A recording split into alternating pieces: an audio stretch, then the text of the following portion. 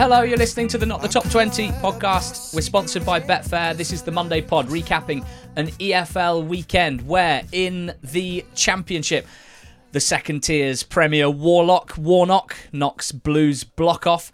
It was a P-Day celebration at Bristol City. Their great penalty drought ends after 469 long days and nights. All's wells that ended wells. Well, not for QPR, whose trigger finger got too itchy for Critchley. In the third tier, how do you like it? How do you like it? More. 19 unbeaten for Wednesday, for whom it's actually Saturday that's hump day.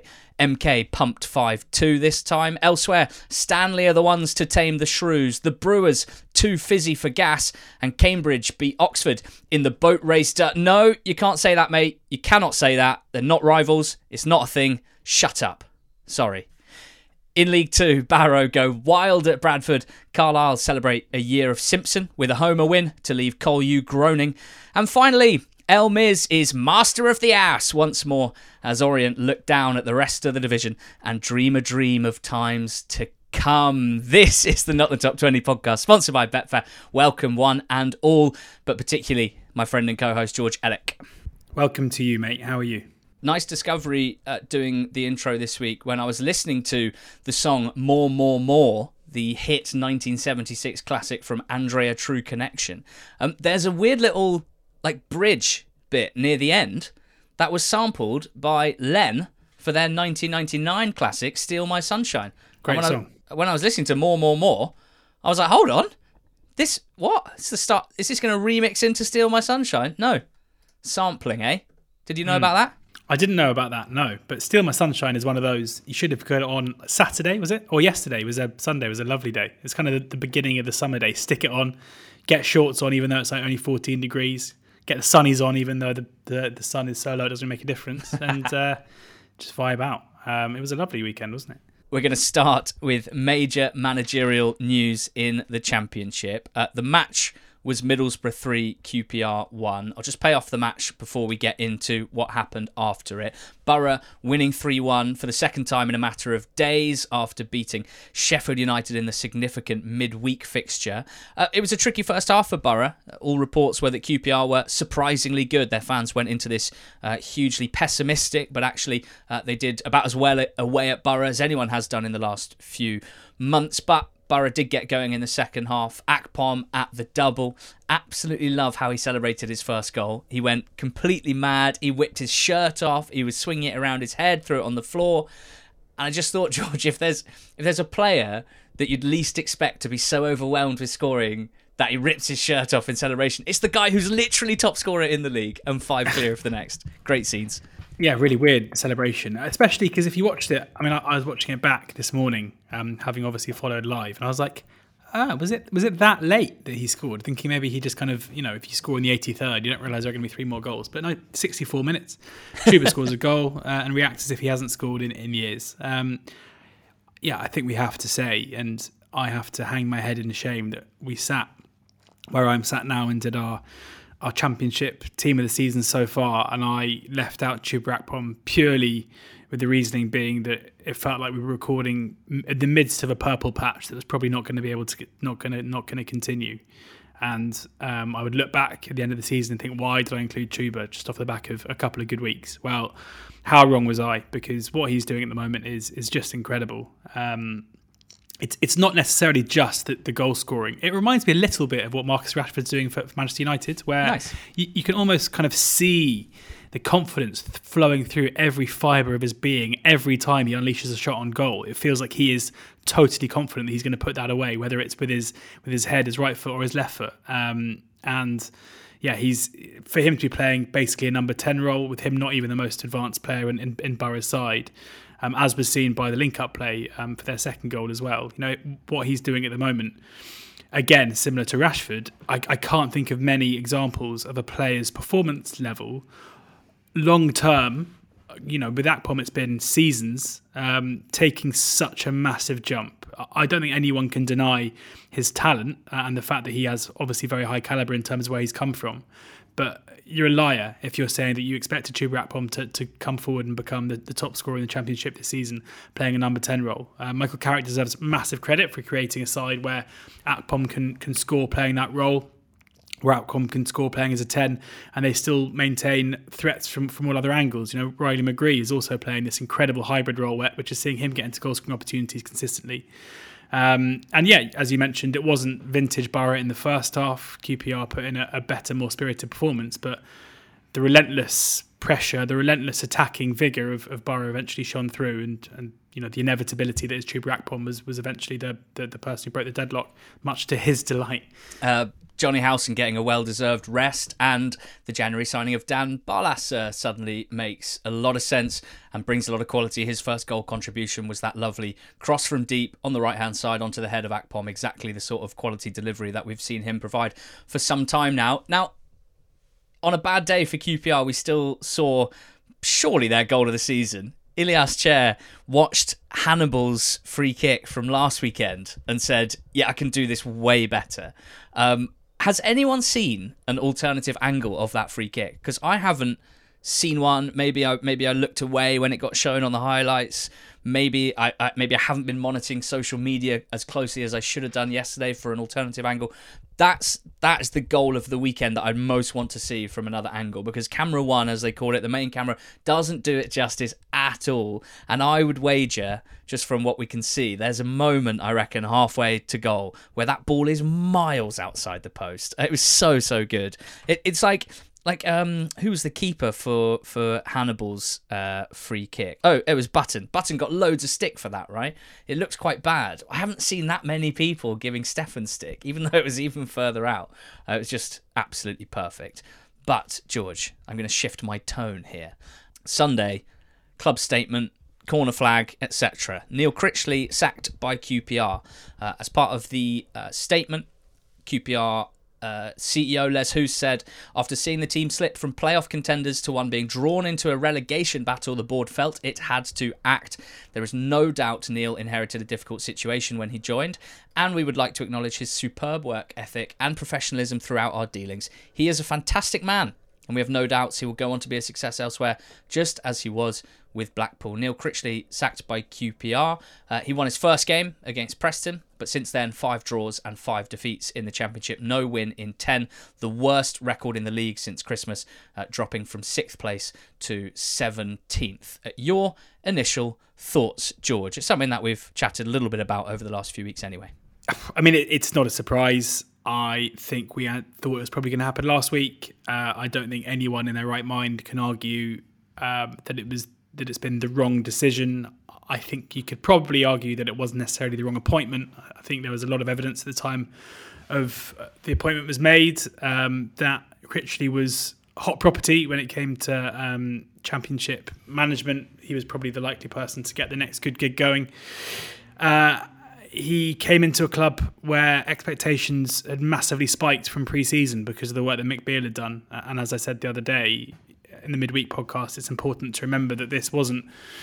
Critchley came in and immediately QPR went on a slide. The slide had already begun. The rot had already set in before Beale had left. The last couple of weeks under Beale hadn't been particularly good. Do I think they've made the right decision to sack him? It's hard to say. I personally, and I know that QPR fans would disagree, I reckon he probably would have kept them up is the big question. I think long term he would be someone who would, once he's got the bodies in that suit the style of play that he wants, would have a decent impact on a side. You know, it took time at Blackpool for things to go his way. They had a terrible start to the season in League One. But I guess the crux of it is that if Neil Critchley had a middling to poor start, say that they had won 3 or 4 of the 12 games, only picking up 12, 15 points, that would have them still cosily in mid-table, miles away from the relegation zone. I don't think anyone could have anticipated quite how badly this could have gone in terms of pure points. And so suddenly QPR have gone from appointing a manager with okay, I reckon the message was probably, if we get into the playoffs, brilliant. If we don't worry about it, we'll build for next season. To suddenly, if we don't do something about this, there's a chance that we're going to be embroiled in a relegation battle. And so therefore, it doesn't really matter that Critchley may long term have been a decent appointment for QPR, because if the benefit came when they were in League One, and realistically he wouldn't have had the opportunity to manage them in League One anyway, then a change has to be made. And it's the classic case of, well, you can't sack the players, you can't sack the fans, you can't change the club. Who's the person? What's the one tangible thing you can change? It is, of course, the manager. And there's no denying that a fair amount of the responsibility for the poor run of form has to lie with Critchley. Now, what I would say, it sound a bit like a broken record, is that I think the appointment itself wasn't particularly well thought out. Yes, Critchley was someone who would have interested any Championship side at the time, and it was an easy person to go to after him and Gerrard leaving Villa. But the style of football, the succession planning didn't really make sense. Beale had recruited for a very specific style of play, whereas we know with Critchley, pragmatism, efficiency, physicality were much more part of what he wanted to do.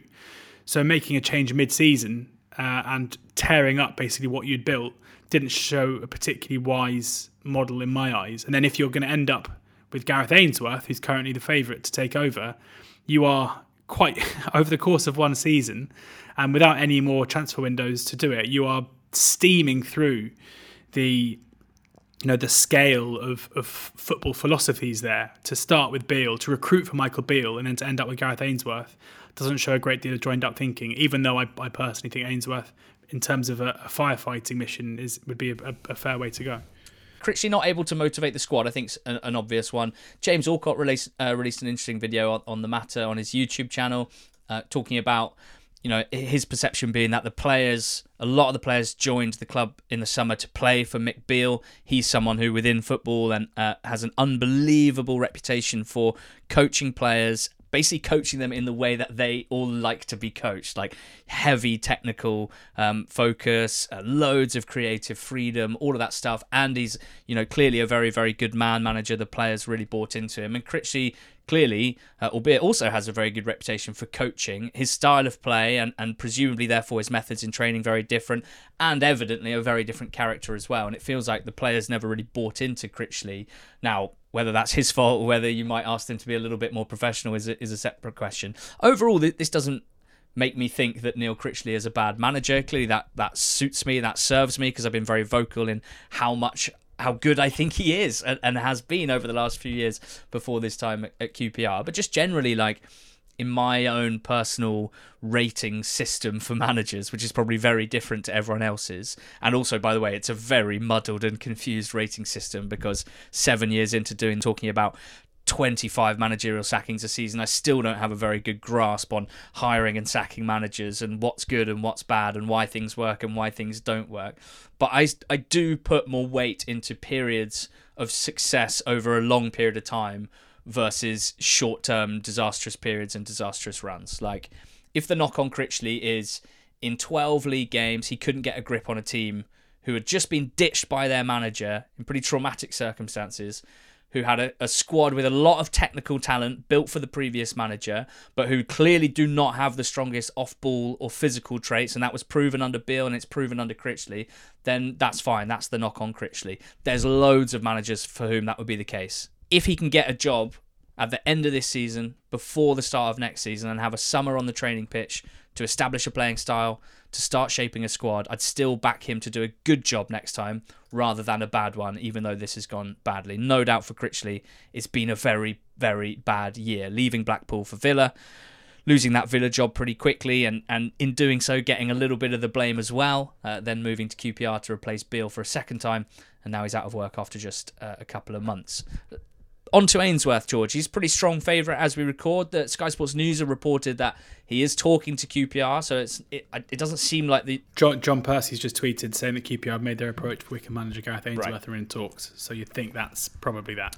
Yeah, the crucial thing to say is it doesn't just seem like the classic install the club legend as favourite talk. There's a little bit more to it. One of the other things I took away from James Alcott's video was his talk about the DNA, if you like, of a successful QPR manager has been one with a lot of charisma, personality, not so much like football specific stuff, but purely like management style things, right? Ian Holloway, Neil Warnock, some of the older managers as well. that seems to James Allcott, and therefore I dare say to a lot of other QPR fans, to be quite an important thing for their manager to have, maybe more so than other sets of fans, although all clubs kind of have their little bits of DNA, don't they? You don't get much more energy and charisma than Gareth Ainsworth. So on that front, you can see why I'd be a heavy favourite. There'll be lots of people wondering, George, about style of play, something that we've always talked about with Ainsworth. But I know you are keen to put some points across on this front and say why, as you alluded to, you think this would be a decent appointment for them. Yeah, I do think it would be a decent appointment. As I say, I think there are some issues in terms of long-term succession planning, but I think QPR are quite fortunate that one of their kind of hero ex-players who's got a good relationship with the fans just happens to be one of the best managers currently operating in the EFL that hasn't had an opportunity.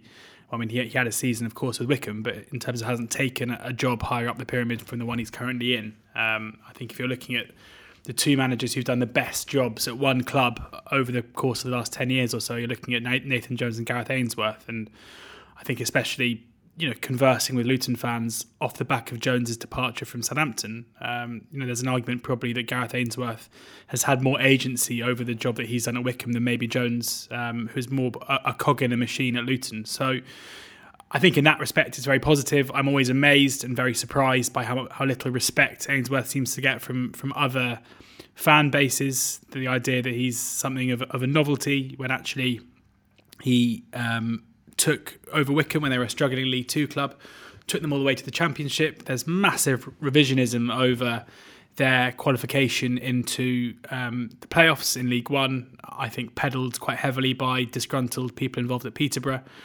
around the points per game. The messaging seemed to be that Wickham were destined to fall away from their position, even though I think they'd won 3 of their last 5 going in before the COVID break.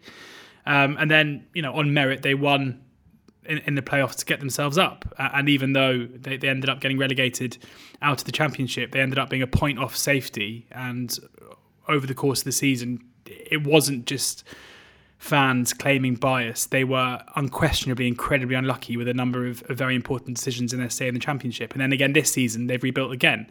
In terms of style, there's no denying that the ascent from League Two up into the Championship, the architect in that was Ainsworth, and the building blocks were attritional football. It was caveman football, basically. It was, let's get it long, get it into Akinfenwa at times, or whoever the big man up front was. Be incredibly solid with Darius Charles and Anthony Stewart at centre-back.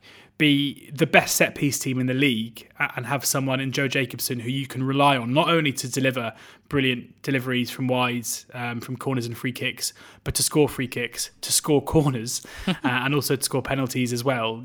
Eking every inch of talent they had out of that side. But I think we've seen a shift in the last 2 years where the takeover from the Kuigs, coupled with the promotion into the Championship and the revenue that brought, meant that we've seen more technically gifted players brought in and given more creative responsibility. Whether that is Anis Mehmeti, who we know is a elite dribbler, a scorer of great goals, someone who's now moved on to Bristol City.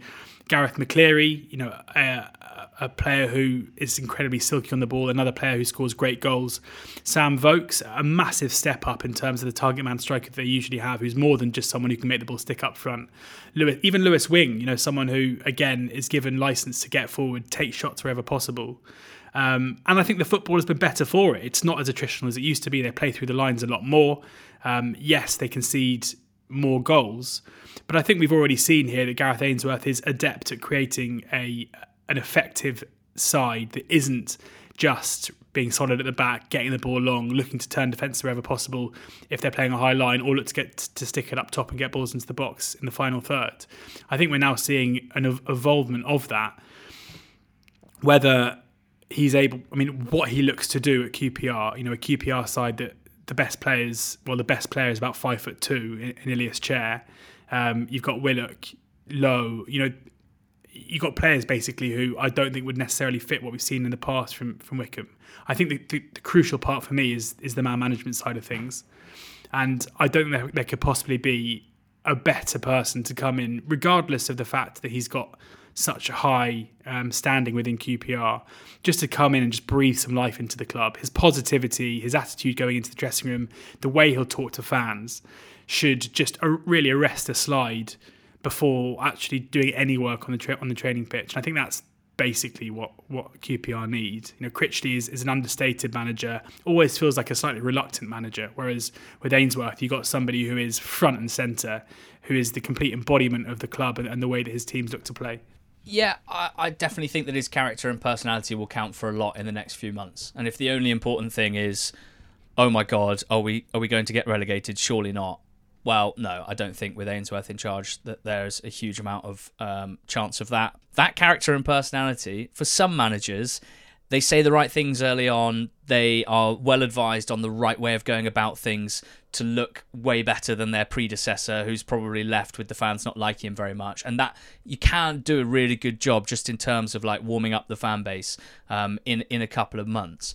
But he's not a novelty, and we've seen that his character and personality has maintained its efficiency as a motivator for years and years and years and years and years now, and that is an unbelievable skill. And I think I see no reason why that wouldn't continue to be the case, particularly going into a club which he loves and where he is loved. So I'm really positive on that front. Playing style, I'm just fascinated. I agree with you that Wickham's style of play looks different to 3 years ago or 2 years ago in the Championship. It is still very direct by every single possible measure, and we can literally measure direct play, and they are incredibly direct. Only 28 sequences of 10 passes or more in open play is basically the lowest. Well, certainly in the Championship and League One by a significant margin. So they get the ball forward quickly, they go back to front quickly. So it'll just be interesting to see how that works, because QPR, they just don't have the squad to do that. Well, they certainly don't have the final third players to do that.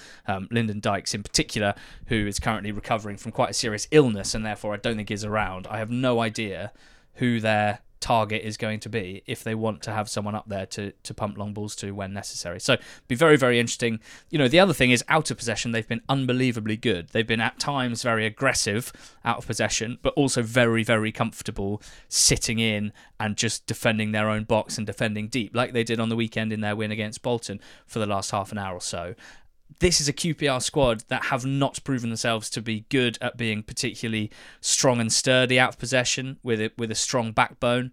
To be seriously aggressive out of possession, not really shown that much quality on that front as well. So there are definitely some things that I'm pretty interested in when it comes to style of play. And as you alluded to, on paper, Warburton to Beale to Critchley to Ainsworth is pretty bonkers in isolation, just in the space of 9 months or so. So I'm looking forward to seeing how it looks. And I'm excited if he does get this opportunity. We both very strongly feel that someone of his success should get these opportunities, and they're basically harshly done by because of questions about style of play and housery and time wasting and things like that serves against them. So even just as a pure experiment, I'm really looking forward to seeing how it goes. So QPR have become the fourth Championship club to make a second managerial change this season, after Cardiff and Wigan and Huddersfield Town. Now, clearly, QPR are not in the same bucket as those teams. Their first managerial change was not by choice. It was forced upon them by Beale's departure. It's 18 managerial changes in total since the first ball was kicked in the Championship this season. There's quite clearly an issue here between the expectations of a manager's impact on a football team and what a manager is actually able to do in 2/3 of cases. The stats make that objectively true. If you are sacking managers at this rate, it's become so easy to sack a manager. And not all of the 12 sacked managers are bad managers. In fact, if you ask the same people that sacked them on the day of their hiring what they thought of them, they would wax lyrical about them. They would say, we've referenced every possible thing about this, we've recruited perfectly, we're really happy with our process, and we've ended up with the right person, and we think he's good at this, this, this, and this, and that's exactly what we need. So how do you explain that so many of them, quote unquote, fail and get sacked within a matter of weeks, months, whatever it might be? If you look at each case in isolation, many of these cases are like hard to argue with, right? You said it yourself about Critchley at the top. It's hard to argue with it. They were terrible. They've slid from 6th to 17th. It's not working. He hasn't got a good grip on the team. How have we got to this point, basically, where almost every club says they have a plan, they know what they want, they know how to get it done, they know how to recruit managers and players, etc., etc. But how many clubs actually are doing that consistently for more than 2 seasons at a time? It's absolutely insane. I think with the Championship, basically most clubs fall into 3 buckets. You've got, well, probably even 3 buckets, let's say. You've got the teams who were relegated last season from the Premier League. So in this case, Watford, Norwich and Burnley. 2 of those clubs sacked the managers early on. I think the reason for that, Watford's a case unto itself, but the reason for that is that there's really no excuse given the parachute, given the disparity of funds between those teams and the rest of the Championship, for you not to be challenging for the top 2 positions for pretty much the whole season. It's Burnley an example of doing it right, and they're 11 points clear at the top of the Championship. So, I think it's understandable to judge those managers pretty harshly, and I think teams who come down from the Premier League are generally pretty badly run. So it's not a massive surprise that that they haven't made the right appointment coming down. You've then got the clubs who still have parachute payments coming in or have some of the highest budgets in the division. So looking at West Brom here as an example, where expectations, again, are pretty high, and if you fall short of that, then you're going to end up getting sacked. And I think, again, that's not massively surprising to see teams with a top 6-7 budget getting sacked when they're in the lower regions of the league, and I don't think we can argue with that. The issue falls with the rest of the division, where going into the Championship season consistently, we had Reading in our relegation spots this season in our 1-24s. They were bookmakers' favourites for relegation. They had a transfer embargo. Everything off the pitch pointed at them having a difficult season. And even then, we had loads of Reading fans getting in touch with us, being like, "You don't know what you're talking about. This is rubbish. Like, the squad is easily good enough." And to be fair, at this stage, they are right that they look like they're not going to go down, even though things are getting a bit perilous. But that is an example where it shows you that going into every season, especially in the Championship, despite there being a massive gap in terms of revenue between the top 6 and 7, 8 clubs and the rest, the expectation for these clubs who have the smallest budgets is still to punch way above their weight. So suddenly you've got a bunch of clubs who don't think they should be relegated, don't think they have a squad that is destined for a relegation battle, when there are 7 positions in the league that have to be occupied by clubs within a relegation battle. And naturally that is going to create an environment and a culture where managers are going to lose their jobs consistently, because that's what has to change. The key difference between League One and League Two is that there, I think, is an understanding in those leagues, whereas there's an understanding in those leagues that there is a ceiling on what you can achieve, yet the disparity between budgets is smaller. I mean, in League One, maybe not, because there are 2 or 3 clubs, Wednesday and Ipswich, who are above the rest. It's a ridiculous environment to have to work in if you're a manager of those clubs towards the bottom end. If you look at Preston now, a club who have a bottom 6 budget, are currently mid-table, and yet the overwhelming idea is that Ryan Lowe should be sacked to make it 19. Because there's nothing else. There's no way to there's no middle ground in terms of right, we are doing okay, so therefore things are all right. They're a bit boring. The football isn't great, but the manager shouldn't get sacked. There's no okay. We need more okay. Yeah. Well, it's something that I just really don't like about the Championship. I don't think I'm alone in that. And this is not specific to Neil Critchley and QPR, but 10 to 12 games for a manager hired after the season had started, for it to be accepted that that's enough time to be like, yeah, no, come on, next one, come on, let's twist again. That seems pretty mad. Like, being hired mid-season in the Championship, if the schedule is heavy, as it almost always is, 2 months in charge could be 10 to 12 games. That might be like 40 training sessions maximum if there's loads of matches going on, and most of that, more than half of that, probably on recovery and set pieces. Anyway, let's move on to some football. Millwall 3, Sheffield United 2, George, was a fantastic lunchtime game, which really ebbed and flowed. And Millwall very, very strong in the first half in particular. Sheffield United staying with them thanks to a long-range Doyle free kick. But this one was all about Tom Bradshaw, who put Millwall ahead once, twice, three times. And they ended up winning this game 3-2. And I think deservedly so, really. This time last week, it was a 10-point gap between Sheffield United and Borough. When we last spoke on the Monday pod, it's now 4 points, although Sheffield United do have a game in hand. It's a week off for Sheffield United to lick their wounds. They need to regain composure, I think, and make sure that they're at it on Saturday against Watford. But for Millwall, it's 10 wins in their last 20 games with 6 draws and 4 defeats. They're in great shape at the moment, and they are currently in those playoff positions and look pretty sturdy. I think we both agreed in our mid-season predictions.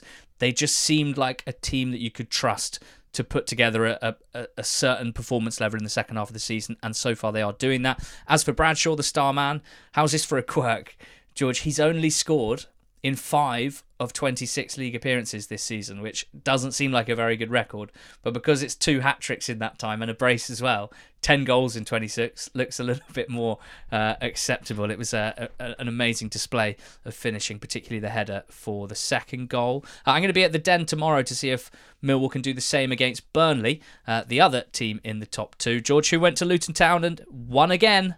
Yeah, not a vintage performance at all, was it, from Burnley, Yeah, I think Rob Edwards kind of summed it up well, where he was obviously disappointed by the result, but said that he was incredibly proud of his side for basically stopping the best team in the league from playing their game. The win came from a penalty that I think was the correct decision. I know it must be frustrating for Luton fans when, Osho certainly isn't intending to play the ball, but you can't deny that his arm was in a unnatural position, and Vitinho, it's a brilliant touch that's going to set the ball onto his right hand side, and the ball strikes Osho's arm, and it's a penalty. I think, especially given how well they played, to lose the game on basically a slice of luck that's gone against them is going to be immensely frustrating, and that frustration pulled over with Tom Lockyer getting a booking for dissent before the penalty and then getting a booking for dissent after the penalty. The penalty well dispatched by Ashley Barnes. But I think we learnt a fair bit here about Luton, in my mind. Despite the defeat, I think we learnt that Luton are basically the real deal, in my mind, in terms of they put in as good a performance as I've seen anyone against the league leaders. We've spoken about how teams look to be almost in awe of Burnley. I think Luton did a better job against them than we saw Watford, despite Watford getting a point from that game. They prevented them from creating much in open play. They didn't let them have great possession. They were just unable to take the better chances, with Elijah Adebayo missing 2 in the first half that would have put them ahead. So they certainly don't lose anything in defeat. But for Burnley now, 11 points clear. I mean, any hopes we had of a title race, I think, are quite quickly fizzling away. Although for the neutral, I guess having a race for second is probably more enjoyable anyway. Yeah, looking forward to seeing these Clarets in the flesh on Tuesday night. Next up, we're going towards the bottom of the Championship, where there were some pretty significant results. And George, I just want to take you back, actually, to the 18th of April, 1992. Now, you might remember it. I can't. No, I was 1.5. Yeah, well, depends how good your memory is. Some kids are absolute freaks like that. I physically can't remember it. Not alive at that point. Not yet. Almost, but not yet. I want to take you to the Football League Second Division, which was just months away from being called the Football League First Division, and is now called the Championship. Mick McCarthy's Millwall team travelled to St James's Park and beat Newcastle 1-0. It was a ball from McGinley over the top to Allen. Finished 1-0 win for Millwall up at Newcastle. It was 4 defeats in a row for Newcastle, who would narrowly avoid relegation that season, but then would romp to the title next season. Now, that wasn't, George, Mick McCarthy's first win as a manager. It was his third after taking over from Bruce Rioch a month before. But the significance of that win comes when I tell you about a game that day in the First Division, soon to be rebranded the Premiership, where at Carrow Road, Norwich lost 1-0 to Notts County, a late winner from Rob Edwards. And who was manager of Notts County that day? Neil Warnock. That was the first day, George Ellick, that Mick McCarthy and Neil Warnock both managed a football team to victory. Wow. 10 years apart in age, McCarthy had cleaned Warnock's boots when he was a youth player at Barnsley. They have been intrinsically linked for many, many, many, many, many decades. Between them, they have managed well over 2,500 league matches. And on Saturday, the 18th of February 2023, 30 years and 10 months after they both managed a team to victory, for the first time, they both managed a team to victory once again. They're still going, George. They've literally been doing it for longer than I've been alive. Huddersfield 2, Birmingham 1, Blackpool 1, Stoke City 0. Incredible.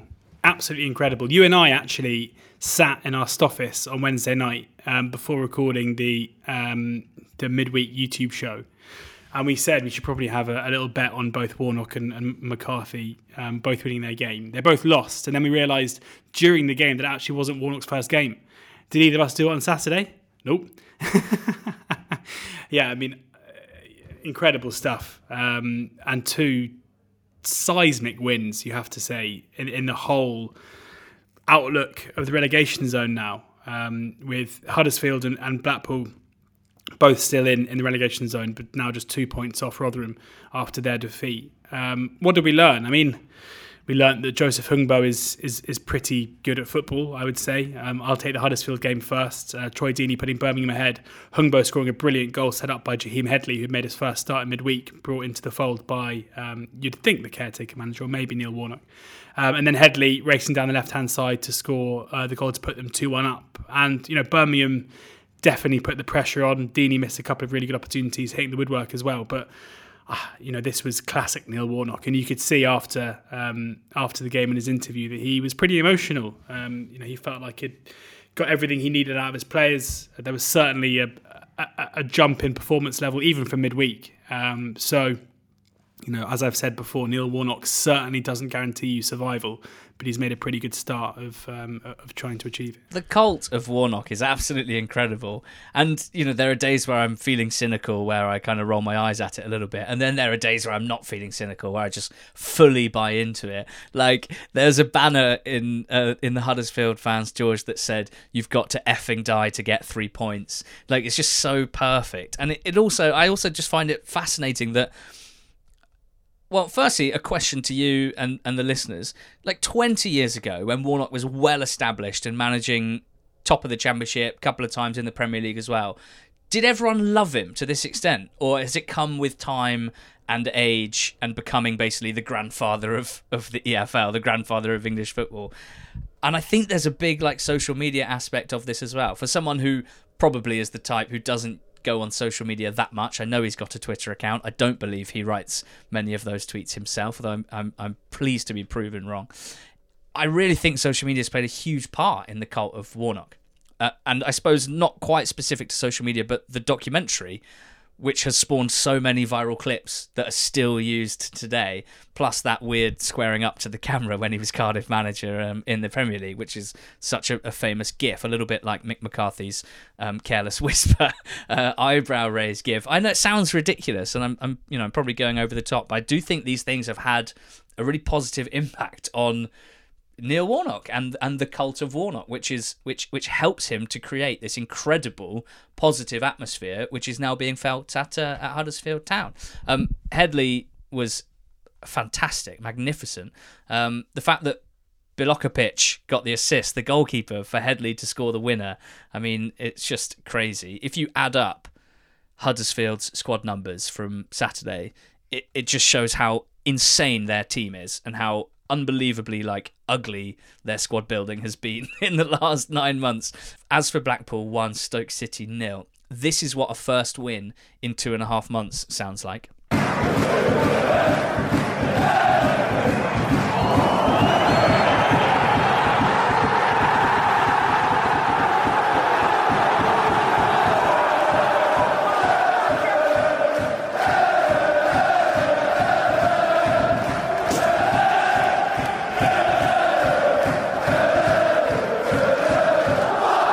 Credit to Blackpool FC there, and a thanks to It's Not Orange, It's Tangerine for sending that over as part of Not the Top content on Sunday. Really pleasing to get some really good clips sent over and shared, which improved my Sunday. It was a heavily deflected Pervader strike that put them ahead, and then a McCarthy classic, really. A Stoke after the goal, had 23 shots to 4, but 80% of them were blocked or missed the target. Smallbone, probably the biggest culprit of missing a presentable chance, but for the most part, Blackpool defended their lead well.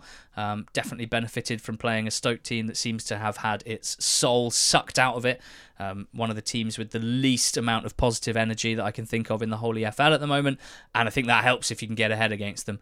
And as for Blackpool, it's Blackburn and Reading away next. I sort of think those fixtures, and even being away from home, could suit Blackpool under McCarthy. A real chance for them in the next week after 2.5 months without a win.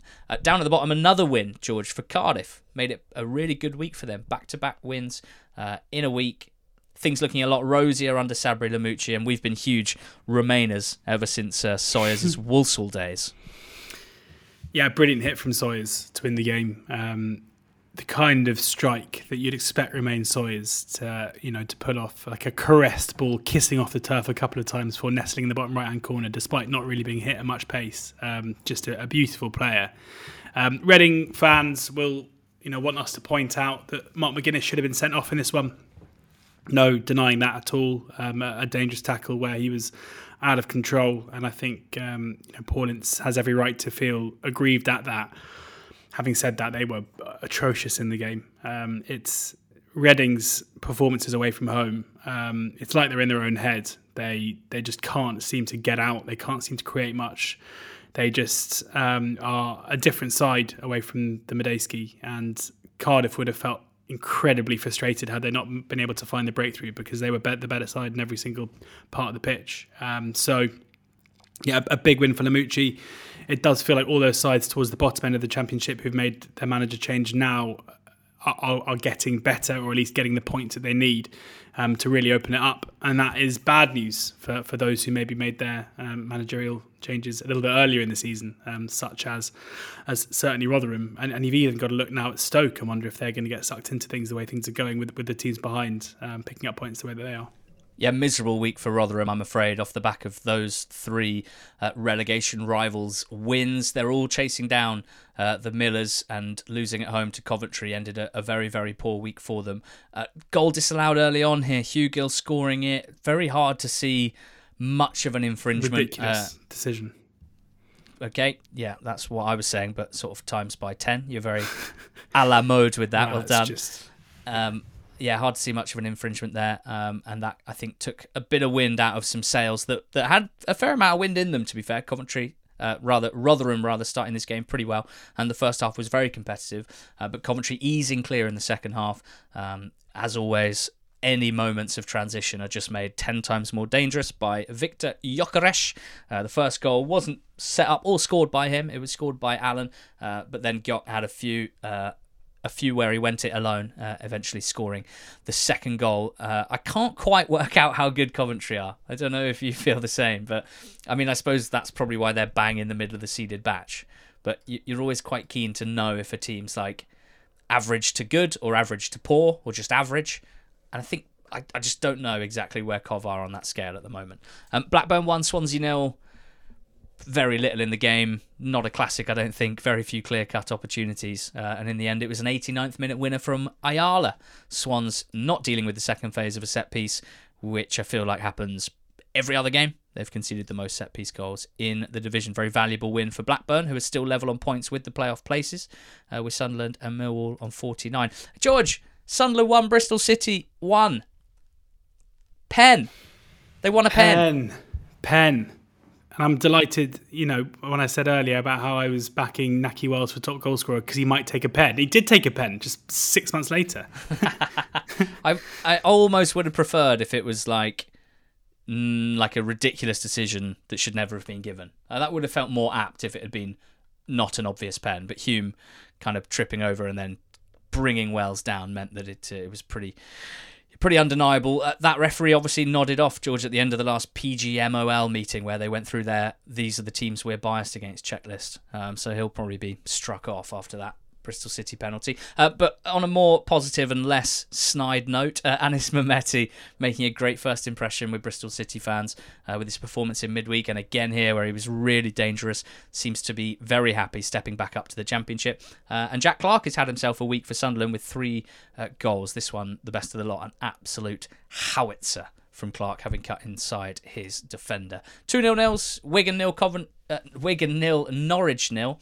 Big chances in the first half for Wigan, for Lang, and then at least one for Will Keane as well, not taken, squandered, and the game rather petered out in the second half. It's a 3rd clean sheet in 4 games for Sean Maloney and Wigan, so they can be feeling pretty positive after that. 6 points in 4 games has given them a chance, and Hull nil, Preston nil was a match that happened in and indeed around the Humber.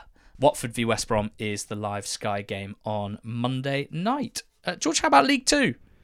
At the top of it. League 2? We're going to skip League 1? Don't be ridiculous. League 1, Sheffield Wednesday 5, MK Dons 2. Bet you didn't see MK going 1-0 up. Bet you didn't see MK going 2-1 up. Didn't matter. Great goal from Jonathan Lecco. Hard to think of many great goals that come within thrashing and end up being fairly relevant. But yeah, brilliant hit from him. And he's looked lively since he came in, I think, as he often does. I mean, the end product isn't necessarily always there, but it was certainly there on Saturday. But yeah, MK were, even for their 2-1 lead, were completely outclassed by Wednesday in this one, who were just relentless in terms of what, I think even when they went 2-1 down, everyone was pretty confident that they would come back and win it. They're very quickly solidifying their status as champions-elect in my book. Their run of form is so impressive. The only thing I guess people can hold on to is that they haven't had a real dip yet, and maybe that's still to come. If things like every team has a dip is actually true, I'm not necessarily sure that it is. Lee Gregory getting back in the goal is impressive. Barry Bannon pulling the strings in the middle of the park. They were at home to one of the poorer teams in the division. As I've said, I'm still fairly comfortable in my assessment that despite a couple of decent results, I think MK are actually worse now than they were when they sat Leah Manning. Personally, it looks to me like they've lost a lot of their identity in an attempt to try and become more solid, but they offer very little going forward, apart from a decent first half display against a very poor Oxford side, which ages pretty badly as weeks go on. They look pretty devoid of ideas to me and haven't really tightened up defensively at all. I think MK, unless they turn things around, are going to get relegated. But for Sheffield Wednesday to do it in the manner they've done it is, it's going to take a lot to chase them down now, and I think it's in the position now where it's in their own hands. You often talk about an underdog scoring too early. You very rarely talk about an underdog scoring too early. But that's basically what happened here. The MK goals, as impressive as they were, basically had the effect of like pulling the whiskers of a huge and hungry lion, which is, well, probably more apt would be like tweaking the beak of an angry owl. Anyway, the Darren Moore masterclass continues. If we allow him a couple of months at the start of last season where they didn't start very quickly, and if we accept that it's quite difficult sometimes being relegated in circumstances such as they got relegated with, I think it's fair to say, some issues off the pitch. If we allow him a couple of months where things were probably quite difficult for him to settle down, the record is just unbelievable, basically from like mid-Jan onwards, so the last 13 months or so. It's 116 points in their last 53 league games. That's not including the playoffs. That's around 2.2 points per game. It's absolutely immense. It ends in promotion. I've got little doubt about that. It's a masterclass in man management, which is what Moore has always been credited for being very, very good at, particularly, but also tactically in building a style and a system that works for his squad, but also that works for all occasions. We've spoken a bit in the last couple of months about team style and those, particularly the teams that are really extreme in possession, in their sort of fairly slow possession and build-up, and the sort of issues that they come up against. Sheffield Wednesday have that kind of mixed style that we spoke about a few weeks back, which, when done well, seems to be potentially the way to go in the in the EFL at the moment. In that, yes, they do dominate the ball in most of their games, and most teams do sit in and try and defend deep defend for their lives. But Wednesday have the physical strength to dominate the box if they do need to sling in crosses, which a lot of teams of high possession ilk don't tend to have. They get goals from their strikers, from their midfielders, from their wing-backs as well. They get tons of attacking output. And it's a style that I think suits itself to broadly any opposition in League One, and it's allowed them to build this great consistency, this great momentum, if you prefer. That those outside centre-backs as well, I want to mention. Reece James with a beautiful assist to Windass for the first Wednesday goal on their Instagram account. They've got a reel from a reverse angle, which makes Reece James's park just look so sensational. And Liam Palmer's been excellent as well in the outside centre-back role on the right side. And when you've got players like that who are basically full-backs, playing now in outside CB positions, when you've got wing-backs as well, who are very high and wide, when you build up, when you attack, you have a full-back and a winger, basically, in like the sort of old-school style. But where in the old-school style, that meant having only 2 centre midfielders and 2 up top because you're playing 4-4-2. Now you have the 3 central midfielders as well as the 2 up top. So it's no surprise that this is still such a popular formation and one that works very well for certain teams. And it's just kind of weird that their defence has not been very settled at all, and yet very, very high performing. And I guess that comes back to more and building a structure that works for a number of players. Like Palmer and Marvin Johnson are the only players of the back 5 to have started more than 18 games. So they're the only players that have started more than about 60% of the games. And yet the team has stayed pretty sturdy and solid throughout. And then the last word for George Byers, who scored the 5th. 0.59 goals and assists per 90 from centre midfield is pretty eye-catching numbers. Ipswich followed them in with a 4-0 win at home to Forest Green.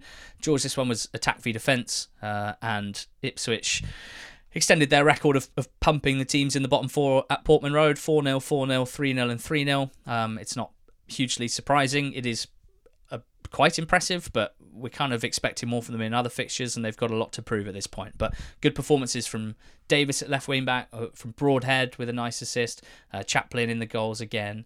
Their next games, Ipswich, are against MK, then Burton, then Accrington. So they will be overwhelming favourites to win all 3, and if they do, they'll be on 69 points after 35, which would be a nice points tally, but still only one more than what Argyle and Wednesday have now. So you feel like they need to win those 3 games to stay in touch, and frankly it should happen. With this starting 11 from this game, it's just ridiculous. The bench as well, the attacking options are just ridiculous. They have to make this what we see over the next few weeks as well. An Argyle 0, Fleetwood 0. Argyle dropping points at home will be disappointing. They had the better chances, albeit they weren't quite purring, and Fleetwood defending very, very well in this game. I noted that one of our favourite players from League 2, who's now in League 1, Brendan Sarpong Wiredu, is now playing centre-back for Fleetwood, which is quite interesting option for his development. He's played like five times in the back 3 in the last few weeks. Okay, George, playoff chasers or playoff dwellers. Let's go Wycombe 1, Bolton 0. 5 wins in a row for Wycombe. Yeah, I feel like we've already spoken about Wycombe earlier. One of the players I mentioned, Lewis Wing, set up by one of the players we mentioned, Gareth McCleary. Pretty feisty affair, this one, with Bolton. Bolton, who've been in such good form coming into it, I don't think they were necessarily poor here. They just weren't able to finish the chances that they were able to create. I think they should have had a penalty. I don't know what your point of view was. I think David Wheeler, quite clearly, it's basically a push with no intention to play the ball, and it might look fairly soft, but you just can't really do that. I think if you're going through the man and you're getting your head on it, then that's one thing. I think if you're going through the man and then basically turning around to chase the ball, that's another thing. Ian Evett not happy at the full-time whistle with the refereeing and the officiating, but it was a game where I think either side basically could have won it. Chances are plenty at either end.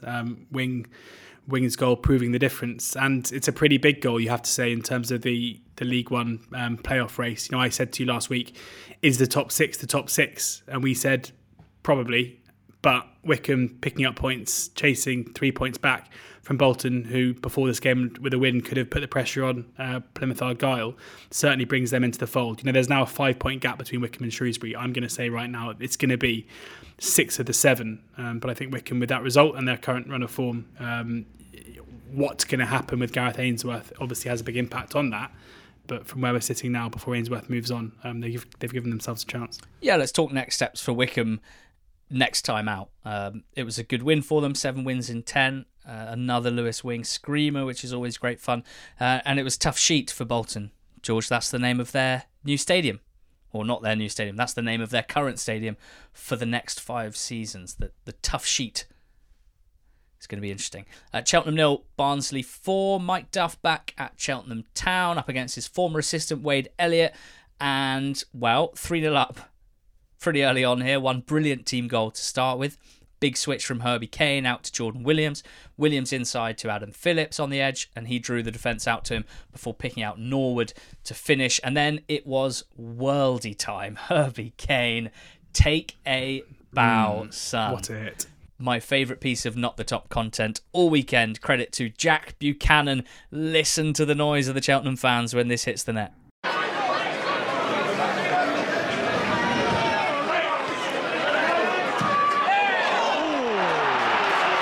Ooh, indeed, Cheltenham fans. Ooh.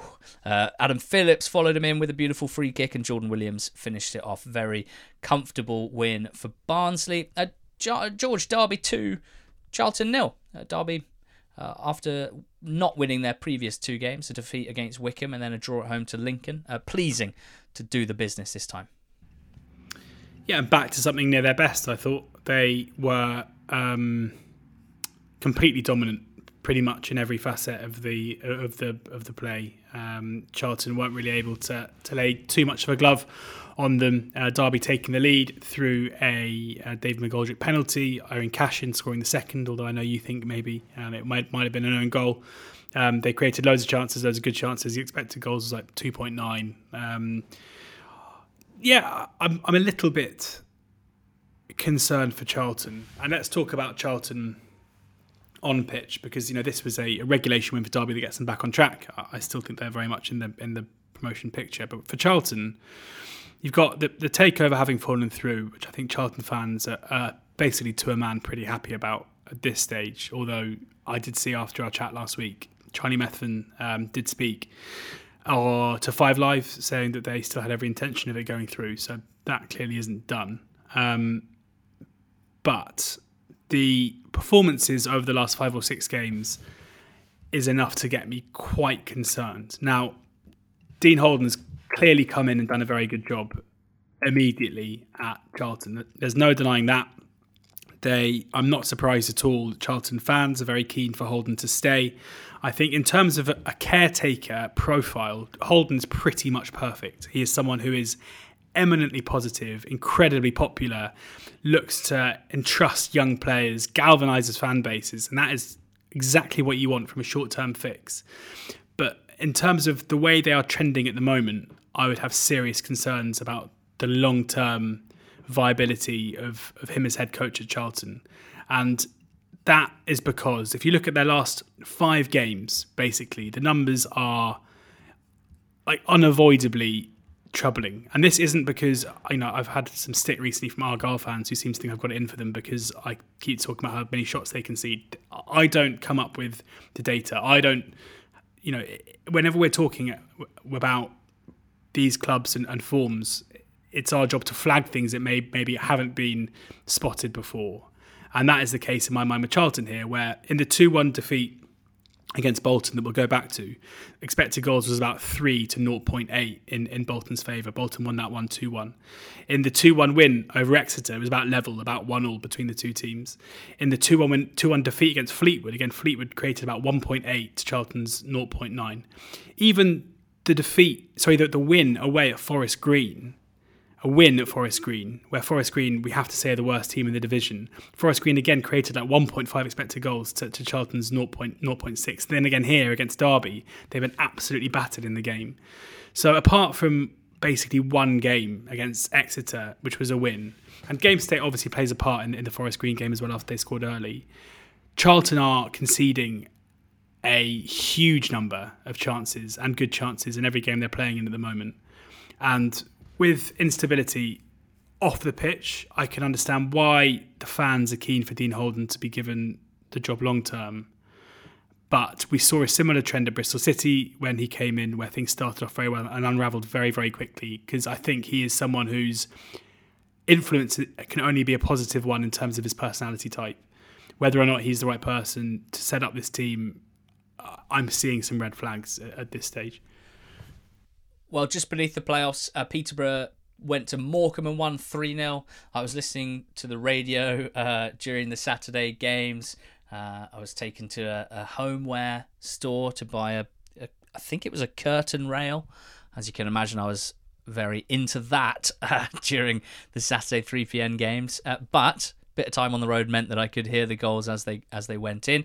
And a very well-known Peterborough fan that works on one of the UK's premier sports radio stations was talking about how everyone knew that Posh needed to be more ruthless in front of goal, and that they had been exactly that at Morecambe on Saturday. I mean, yeah, I was expecting to see some real ruthlessness in front of goal. What I actually saw was mostly pure luck, I would say. And, that's fine. But we're talking about a long shot from Jack Taylor that would never trouble the goalkeeper, looping off ahead and flying in. We're talking about a free kick from Ward straight into the keeper's hands that somehow squirmed through them. And then we're talking about a Kwame Poku shot from 20 yards, heavily deflected away from the goalkeeper and into the corner. I'm being a bit facetious. There's no doubt that Posh had the better of the game in the first 30 minutes. They likely deserved to be ahead. But this wasn't ruthlessness. This is just the sort of luck that you sometimes get and that you mostly don't get. So let's see if they get it up against Argyle. That's next up for Posh, then Charlton, then Wednesday.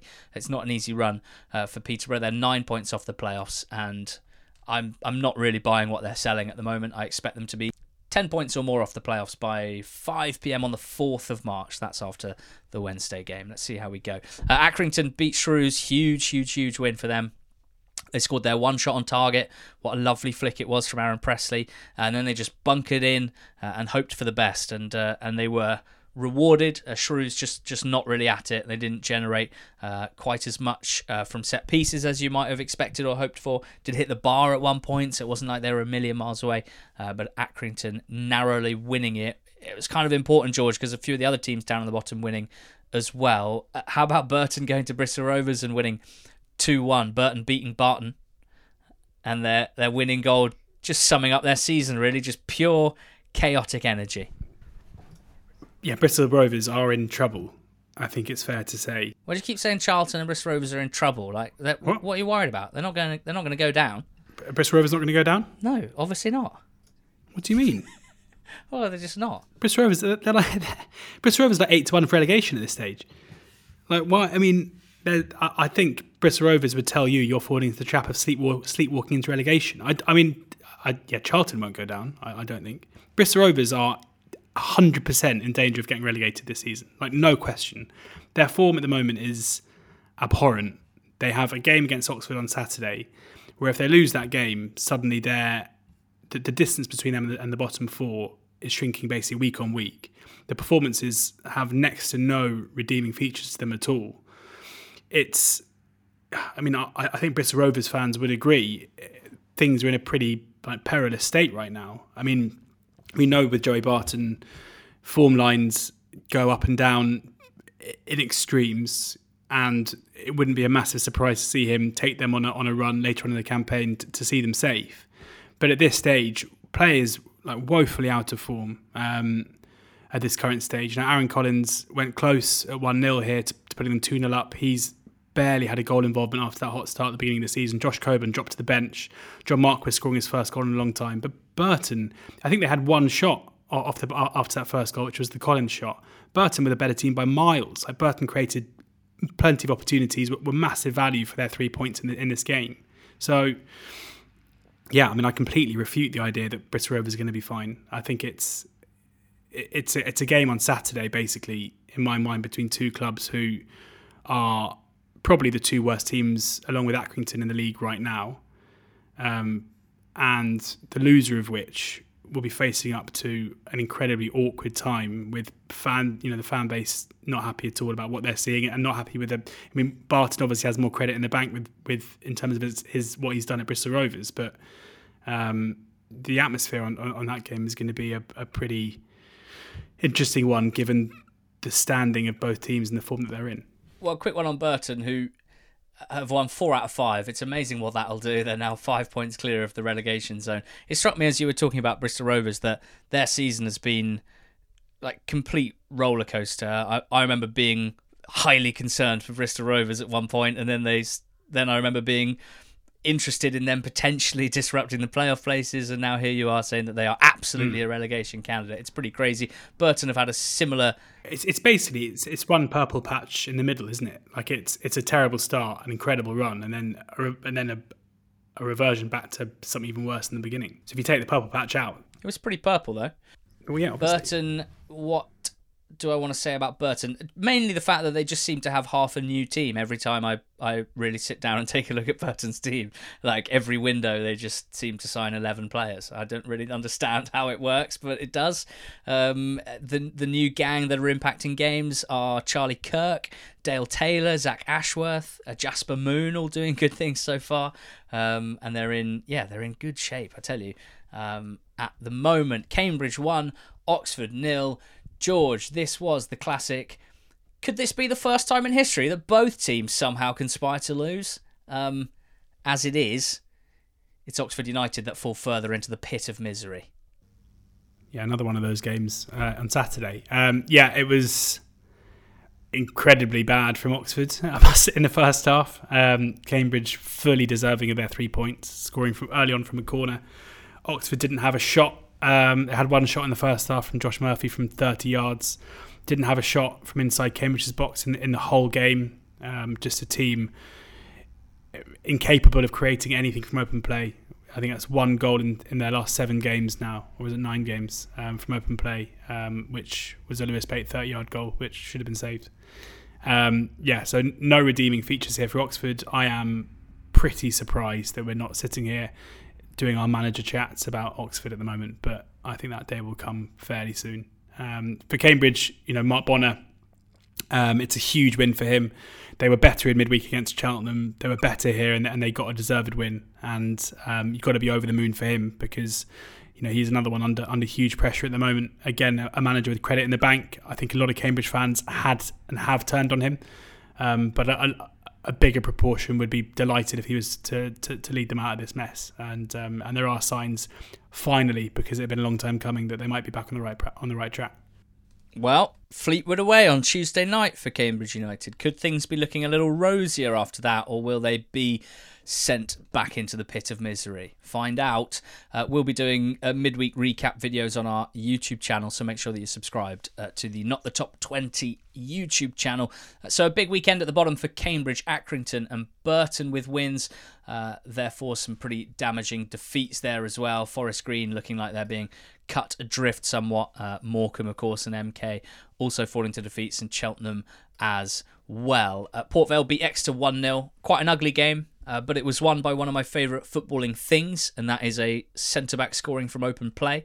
There's 2 ways that this can be done, 2 ways to skin this cat, either stepping forward and scoring an unlikely worldie, or stepping forward, then stepping forward again, then the ball gets moved out wide, and you think, you know what, why don't I just keep going and see what happens? You get inside the box, the cross comes in, the keeper pushes it away, and there you are, Will Forrester.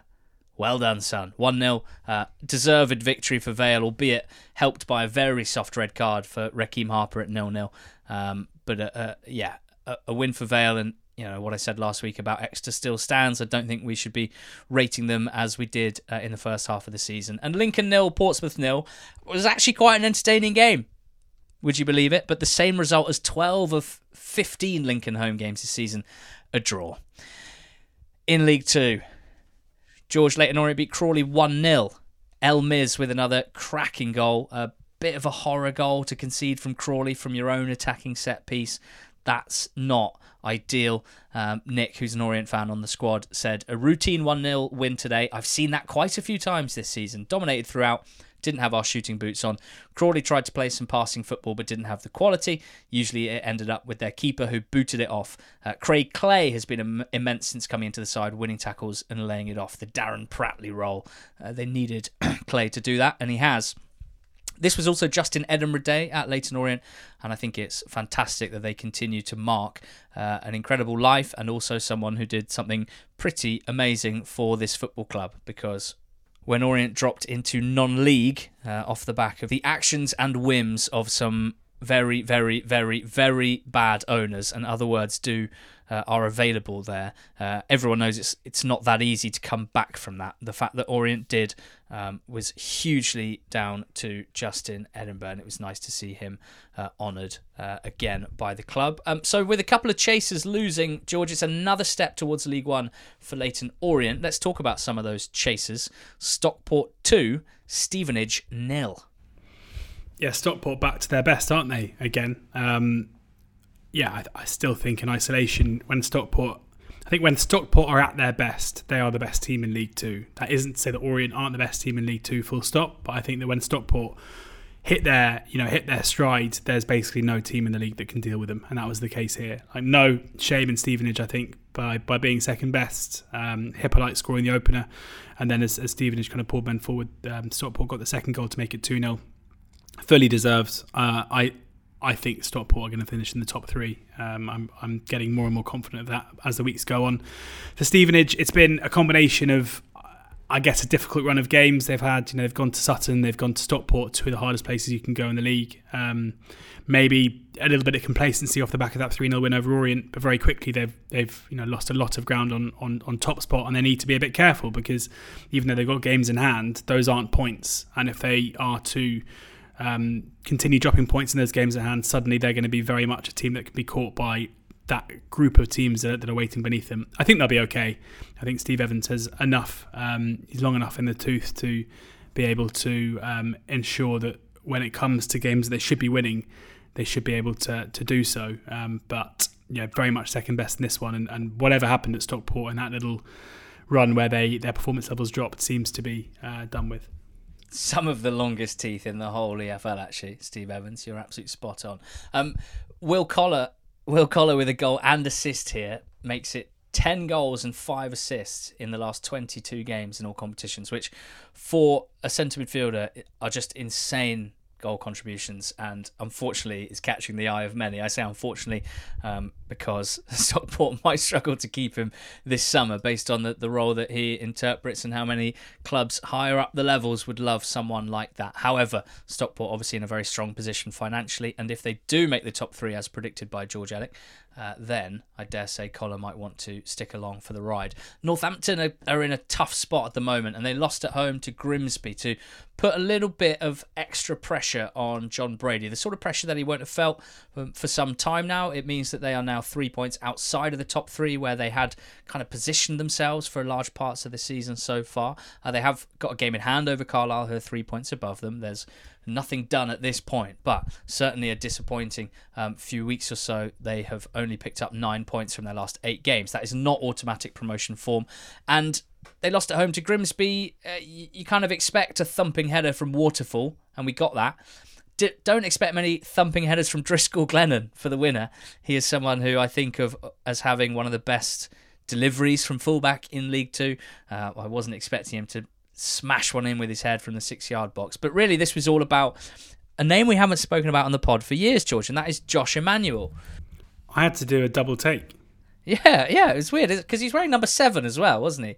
Which threw me because I was like, who's this wearing number 7? And that it's Emmanuel, who's a right back, so he shouldn't be allowed to wear that number. But yeah, he was guilty of 2 counts of 1v1 dribbling prowess plus very nicely hung up crosses, and that does a very good job at League 2 level. Picked him up in January.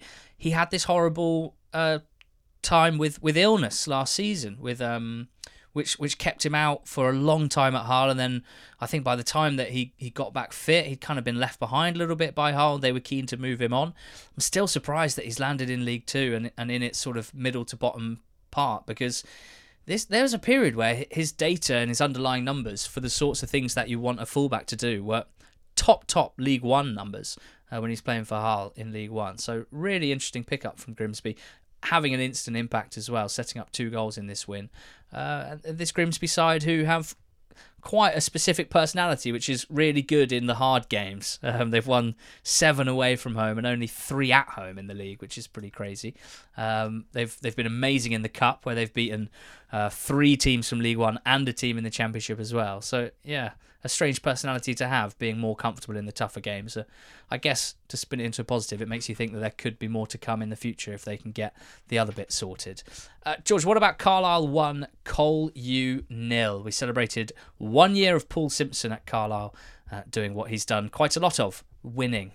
It feels like a really significant result this for Carlisle after a kind of strange little run, having positioned themselves in that third place in League Two, to bounce back against a Colchester side who'd won, their last 5 away games under Matt Bloomfield, to go ahead early and see the game out. I think it's just one of those 3 points that just settles everyone's nerves a bit. You know, they went from being outside the top 7 for most of the season to suddenly occupying an automatic promotion season, maybe got a little bit dizzy. And they're going to have to, grind this out because, as we've said, you've got a Stockport behind who are looking incredibly threatening, and plenty of other sides behind them who Mansfield as well hitting form at the right time. Carlisle are going to have to probably be they're probably going to have to operate at a level above where they've been all season if they're going to continue to be in those auto spots. So it wasn't a vintage performance by any stretch, but it was a fairly comfortable one with Colchester struggling to really create too much, despite being behind. So a big win, if not an emphatic one. He's got to be in the conversation for best EFL managerial job in the last 12 months. They've won 23 games of the 47, so just under 50% win ratio, plus 11 draws and 13 defeats. Spits out 80 points from 47 games. That's, one game more than you get in a regular season, but 80 points generally enough to take you up. Automatically, at least it has been in the last 3 completed League Two seasons. And when you consider what he walked into and where Carlisle were at the moment he walked in, it is quite astonishing. I'll leave the really good words to the magnificent Carlisle journalist John Coleman, who I know was again nominated for an SJA award this year, as he consistently is for his amazing coverage of Carlisle. He wrote, "Fundamentally, he saved United. The club he used to watch from the Warwick Road end. For a second time in his career, he's regenerated its support. He's created a ripple, no, a surge, beyond the pitch, to the stands, to areas such as commercial and retail, and to the intangibles in terms of the buzz, the aura, and the feel around the place. It is basically the dream, I would say, for an EFL fan base. Carlisle are living it at the moment and winning on the weekend, as did Mansfield. George, 2-0 at Tranmere. 3 wins in a row now for Stags, 4 in 5. They're motoring. This is the kind of run of form we saw that propelled them into the playoffs last season. I think there's a chance, I can't say I think Stevenage and Stockport and Mansfield are all going to finish in the top 3 because there aren't enough spots, and Carlisle as well. But it does feel like those are the 5 in my mind basically now. I think they're likely it's to be 3 of those 5. Apologies to Cobblers fans, who'll be wondering why they aren't in the conversation. But I just think these teams are operating at a level that is going to be pretty hard to stop now. Mansfield, I cannot understand why they go through these spells under Nigel Clough where things are so poor, because when they're good, they just look pretty much unbeatable, and that's the case at the moment. They, with a better side here, pretty consistently. Davis Keeler done, a player who I probably expected to have more of an impact this season at Mansfield. Feels to me like he's starting to. He looks firstly a lot fitter than he did at Oldham. I wonder if Clough has put him in a bit of a fitness regime to improve that. But it wouldn't surprise me at all if he's the kind of player in my mind who could really catch fire under Clough and prove himself to be a cut above. They're just at their best. The Stags are relentless, and I'm not as excited about this Stag party as the one we were on last year. But I think there is a spring Stag party that might be in the offing. To be clear, are we talking about our literal stag parties, which we both had last season? No. Okay, shame. Right, well, they beat a Tranmere side who offered next to nothing, who are in a serious rut at the moment. At Bradford 0, Barrow 1. It was 5 without a win before this. Barrow were in a rut of their own, but this was a famous Barrovian victory, while Pete Wild went absolutely wild for it. Going to make sure we tweet that video as our video to release this pod, and hopefully you'll have the same sort of excitement as Pete Wild had celebrating this Barrow win. And they defended brilliantly, and it was the perfect away game plan for the circumstances, really. First and foremost, defend and keep Bradford away from meaningful opportunities, and understand that there's a lot of fans with quite high expectations, and if things don't go Bradford's way, that they can find themselves in a position where the kind of tension impacts their performance, and seize on an error from Clayton, who got caught in possession in midfield, and Barrow scampered away, and the goal was Garner crossing it for Kay. It's horrendous from a Bradford point of view, that goal. Both Clayton being caught in possession, but then the defending of the transition is just terrible. Like, only 2 players actually bust a gut to get back and help out the centre-backs. But they are both, well, they're all just quite poorly organised. 3 of them are near Garner when he crosses it, but none of them actually doing enough to stop the ball across. And then loads of space in the middle for Cade to smash home. So for Bradford, it's just weird. They had 2 really good wins. They were going into this confident. And again, they just put in a damp squib of a performance like they did when they lost at home to Rochdale a couple of weeks ago. Very, very peculiar and a big bump in the road for them. What about Sutton, George? I'm saying nothing. 2-0 against Donny. What do you always say? Just keep an eye on Sutton. Just keep an eye on them. Are you still keeping an eye on them, or are you keeping 2 eyes on them? I'm keeping an eye on them, mate. I'm keeping an eye on them. They're very good. I mean, I was surprised to see that the Betfair Sportsbook still have them 4-1 to finish in the top 7 because they are, I think, they're top of the XG ratio table in the last 4 or 5 games. They are another team who've gone through their little mini struggle and come out the other side, and we know that their home form is just incredibly reliable. And here against Doncaster, it took them until early in the second half to go ahead through Kobe Rowe, and then they made the point safe with Ajiboye racing clear. I mean, I don't know what was happening with Doncaster's defensive shape. I know it was late in the game, but I've never seen a player basically take up the position in between the centre-backs. There are no centre-backs anywhere near him. But yeah, Sutton, good value for the win. No surprise to see a training ground routine set piece for the first goal. It was your man, good lift with the assist rather than the goal itself. But yeah, this is what Sutton do and do best. There was a good line in the highlights that said that they haven't scored over 2 goals in a league game this season, which is quite nice, but they just don't really need to because they don't concede many, and they're normally good for a goal. They are. I'm not going to tout them for the top 3, but they are. They're a side certainly at this stage who are in a good spot. Northampton fans listening to this being like, are we going to finish 10th? Sounds like it. Ajiboye's got to be on the podium for best League 2 January signing. 5 starts, 3 goals, 2 assists, and he's so good. He's so good at the level, and he rejoined a team whose style of play he knew better than basically anyone, and he's just plugged straight in, and he's doing what he does best. George, Salford 1, Swindon 2. Quite a big result, really, this for Swindon, who lost 3 in a row to slide away from the playoff places. Salford very much within them in that 7th spot and kind of there to be shot at. So it was a strange decision for Salford to start playing their matches on an allotment, but that's where they're playing them at the moment. How did Swindon win this? 1 shot on target, 2 goals. I've said that a couple of times this season. It was weird how, I mean, they've had to change their style of play basically because their pitch is so bad. And the results have actually improved with it. But yeah, Salford I think can feel aggrieved here. Matt Smith missed an unbelievably good chance to make it 2-0, and I think they'd have been home and dry. There wasn't a great deal in Swindon's performance apart from the result to get excited about. I personally wouldn't say. I didn't think that they looked to be a different side. It was a case of Elliot Watt putting through his own net for the goal. It was I think you make your own luck in that respect. I guess they put a ball into a dangerous area in the box, and it was Watt who diverted home, and maybe it would have been a Swindon player doing that if Watt hadn't been there. But in terms of the actual quality of the chances created in the game, I think Salford probably created better. Wakeling's goal, though, I think we've got to give massive credit for a brilliant improvised kind of spinning pirouette flick into the far corner, a moment of inspiration in what was not a classic game. Swindon only 3 shots in the match, and that was one of them. And a good ball though over the top from George McEachran, Swindon's new signing, to set. It was Darcy, wasn't it, free down the right hand side to put the ball in for the second goal. So yeah, I mean, Salford can definitely feel pretty aggrieved at not getting 3 points here, let alone 1 point. But for Jody Morris, it's all about getting those first points on the board, no matter how he does it. Yeah, Gillingham beat Rochdale 2-0. Significant for both teams, really. It means it's 5 wins in their last 7 for Gillingham. Don't forget that this is a Gillingham side that had only won 2 games in their first 23. In fact, it was 14 points in 23, followed by 16 points in 7.